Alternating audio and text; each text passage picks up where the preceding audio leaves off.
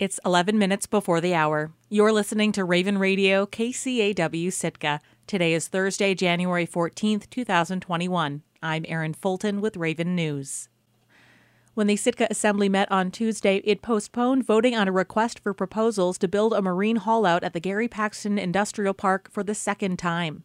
The Assembly and Industrial Park Board began working on a marine haulout plan when Halibut Point Marine announced it would be closing its haulout sometime in 2021. The city issued an RFP for a haulout project last year. It got 2 offers, but the Assembly rejected both and went back to the drawing board to seek federal funding, which it ultimately didn't receive. City staff released the new RFP draft in December but delayed a vote. When the group reviewed the document again on Tuesday, members had some changes in mind based on suggestions from the haulout task force. They passed an amendment to shorten the required advertising period from 90 to 60 days and removed language requiring a 20-year washdown pad and a passenger safety float as part of the bid, making the items aspirational instead. Several fishermen spoke in support of the changes, but some continued to call for the Assembly to remove language in the RFP that allowed for a private sale. Jeff Farver is part of an effort to put forth an interim haulout option led by the fishing fleet. If the property was sold to a developer and they no longer wish to operate a boatyard, then they will sell it and will be again without a boatyard. There are very few options for locations for boatyards, and the ones that might be available would be much more capital intensive to develop. We certainly don't want to find ourselves in that situation. So if we retain ownership of the land, we are confident and secure in knowing we'll have a resilient enduring boatyard. The current RFP specifies that developers are responsible to fully fund the project. An amendment to add language offering city startup funding failed, and an amendment to remove all property sale language from the document and focus the RFP on long-term leases also failed. Member Crystal Duncan said she felt it was fine to leave the sale language in to keep options open. We don't want to lose the land, but we also want the committee to give value to those who are willing to do a long-term lease, but that would be in a different section. I'm just not seeing the drawback of leaving it as is and allowing everybody to come forward with their best proposal so that the committee could then rate it and figure out what's going to be the best option for us. But when it came to the final vote on the RFP, the Assembly was split on whether to move ahead, mostly over uncertainty about how much preference to give long-term lease applicants on the score sheet. Some stressed the urgency of the project with the fishing season just months away. As Rebecca Himshoot recalled someone saying at a previous meeting, it was time to, quote, put the turkey in the oven. Member Valerie Nelson voted against all of the amendments at the table and was in favor of delaying for 2 more weeks. We're not baking turkeys and we're not baking hams. We want to make sure it's done right. And I think 2 more weeks is not going to kill the project. And you're getting more word out there to people that this is what's going on. This is a clarification. I have said it in the past. I'm not in favor of wordsmithing and retooling and rewriting contracts at this table. In other business, the Assembly appointed 9 people to a new climate action task force. It approved several lease agreements and liquor license renewals, and several Assembly members commented on the recent insurrection at Capitol Hill.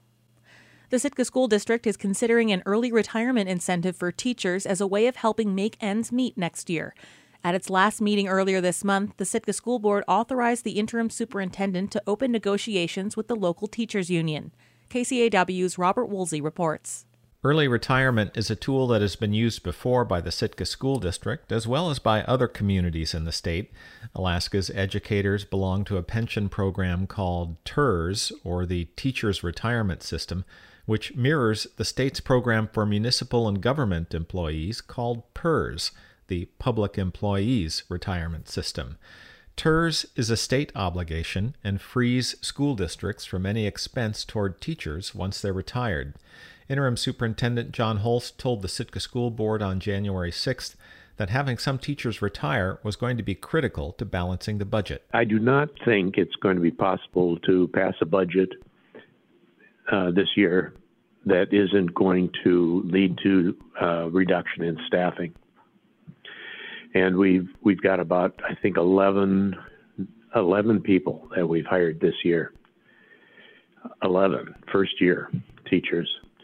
And for each, roughly speaking, for each person who retires, that keeps 2 people on the bottom end of the salary schedule employed. But early retirement is not quite the slam dunk it used to be. The Sitka district has only one teacher remaining on staff who has the venerable Tier 1 retirement, which pays a large fraction of a teacher's final salary annually, plus lifetime health benefits, and that person said Holst was going to retire anyway.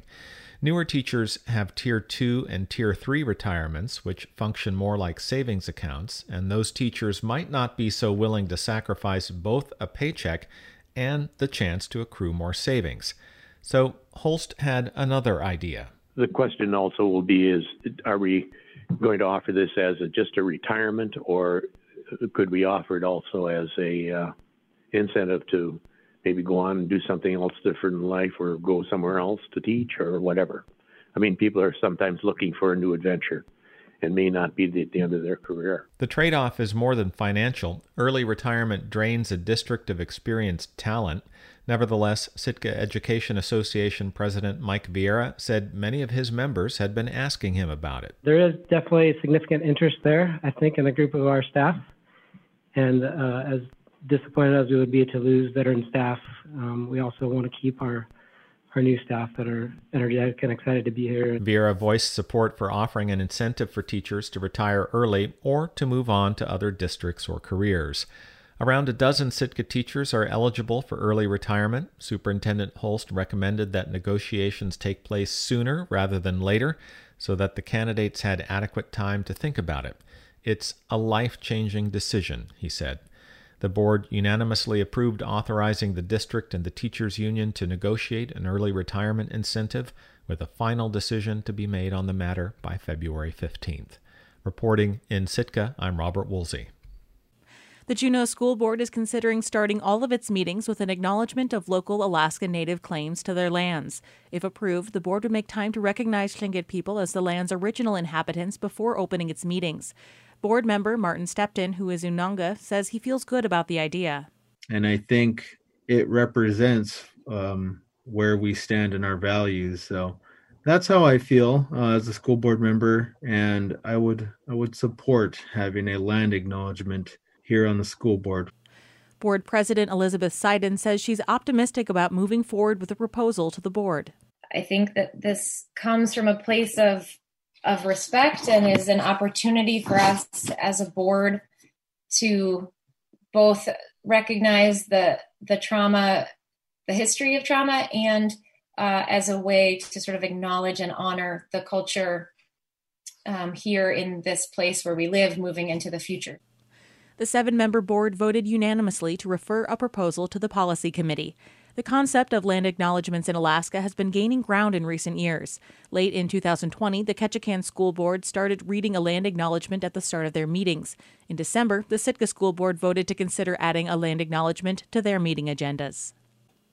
Alaska has a bidder for its 2 fast ferries, a Spanish firm that operates in the Mediterranean. But the offer is about $5 million less than what the state was looking for. But as Coast Alaska's Jacob Resnick reports, the agency could still make a deal. Transmapi runs catamarans between the Mediterranean island of Ibiza and the Spanish mainland. It offered a pair of bids for a combined $4.6 million for the Chiniga and Fairweather. And that is all the bids we have on the vessels. That's Tom Mayer, who works in the Alaska Department of Transportation's procurement section. He unsealed the bids on Wednesday afternoon. The reserve price is $5 million per vessel. That means the offer was about $5.3 million shy of what the state was hoping to get for the 2 catamarans. It's been paying to keep in layup since 2015 and 2019. The 235-foot fast ferries were popular in their time. They could cover distances twice as fast as the rest of the fleet. Juneau to Sitka only took about 4 hours. But they burned more fuel than the conventional fleet and struggled in rough wintertime conditions. During Wednesday's call, Mayer added that the agency would be within its rights to make a deal. Please keep in mind that the state reserved the right through the procurement documents to negotiate with the highest bidder at the end of the bidding process. In other words, the state could settle for less. The Fairweather and Chiniga were added to the fleet more than 15 years ago. They cost a combined $68 million. But the Ibiza Ferry Company didn't walk away completely empty-handed on Wednesday. Its bids for 2 spare diesel engines were the highest. It beat out Pacific Power Group, a Portland-based firm that bid about $211,000 less for the engines. There was no minimum, meaning the Spanish firm could very well get the unused engines for $411,000. They had cost the state of Alaska $3 million for the pair. Reporting in Juneau, I'm Jacob Resnick. Taking a look at the community calendar. Sitka Local Emergency Planning Committee meets at noon today via Zoom. Call Melissa Henshaw for more information at 747-1826. The Sitka Health Needs and Human Services Commission meets at 1:30 p.m. today at Harrigan Centennial Hall. The Gary Paxton Industrial Park Board meets at 3 p.m. today in Harrigan Centennial Hall, Room 1. Visit sawmillcove.com/meeting for more information. And Sitka Music Festival presents 6 autumn and winter classics for chamber music fans, 6 p.m. the second Thursday of the month. Visit sitkamusicfestival.org and enter the passcode SITKA in all caps to listen. Call 747-6774 with questions. I'm Erin Fulton, and this has been Raven News.